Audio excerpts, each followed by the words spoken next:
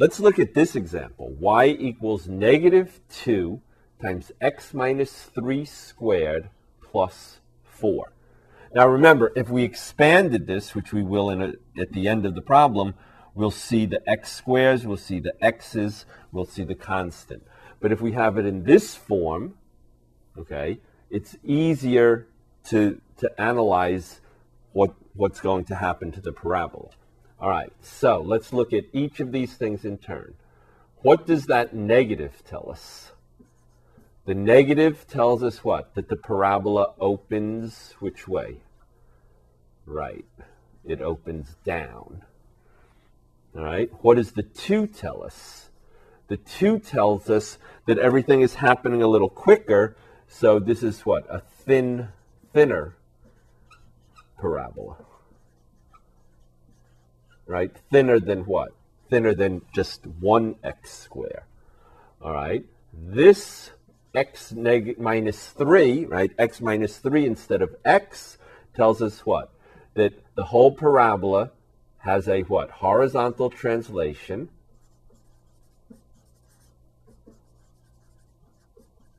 of what? 3 units. Which way?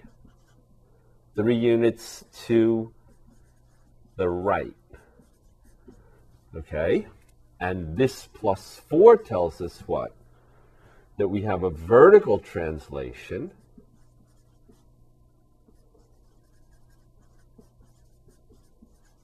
of 4 units. Which way?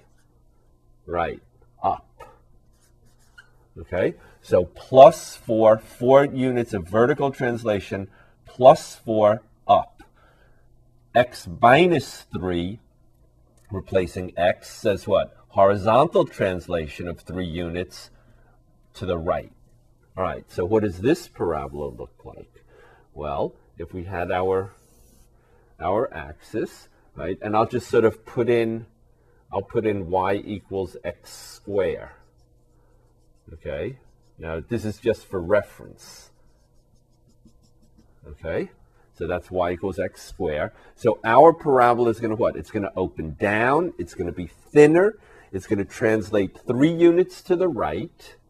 1, 2, 3 units to the right. Up 4 units. 1, 2, 3, 4.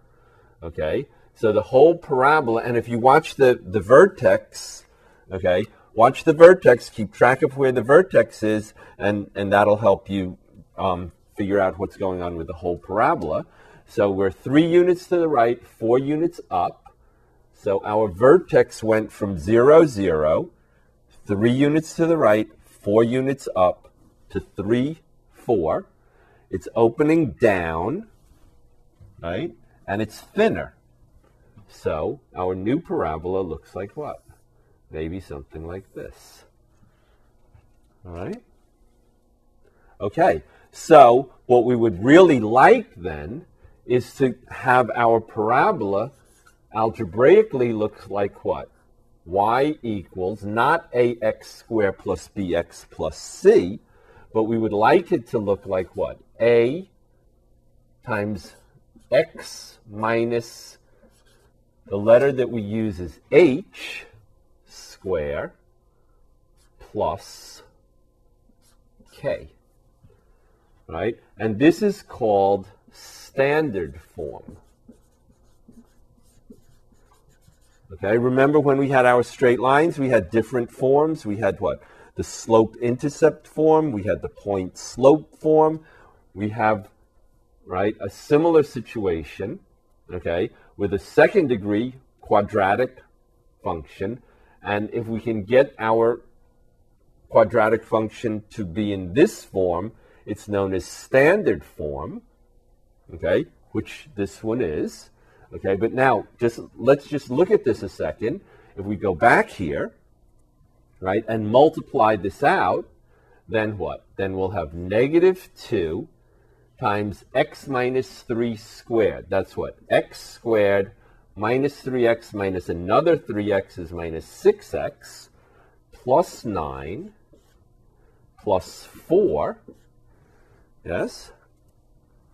So that's what? Y equals minus 2x squared plus 12x minus 18 plus 4, right? Or y equals minus 2x squared plus 12x minus 14. All right?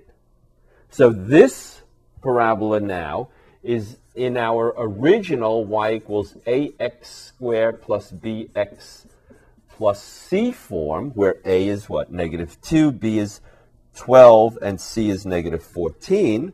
But it's not at all clear. Well, the negative tells us what? That the parabola is opening down, and the 2 tells us it's the thinner version. But as far as how the parabola is shifting, right, how it's translating horizontally and vertically, this form does not help us nearly as much as this form. This form, though, has another name. It's called the general form. Okay, the general form for a quadratic or second degree function. So if we have a general form, well, which do you like better? The general form, the standard form, or the general form? Which one do you think is easier to use as far as drawing the graph of the parabola? Well, I think so too. I think I'd rather have the standard form.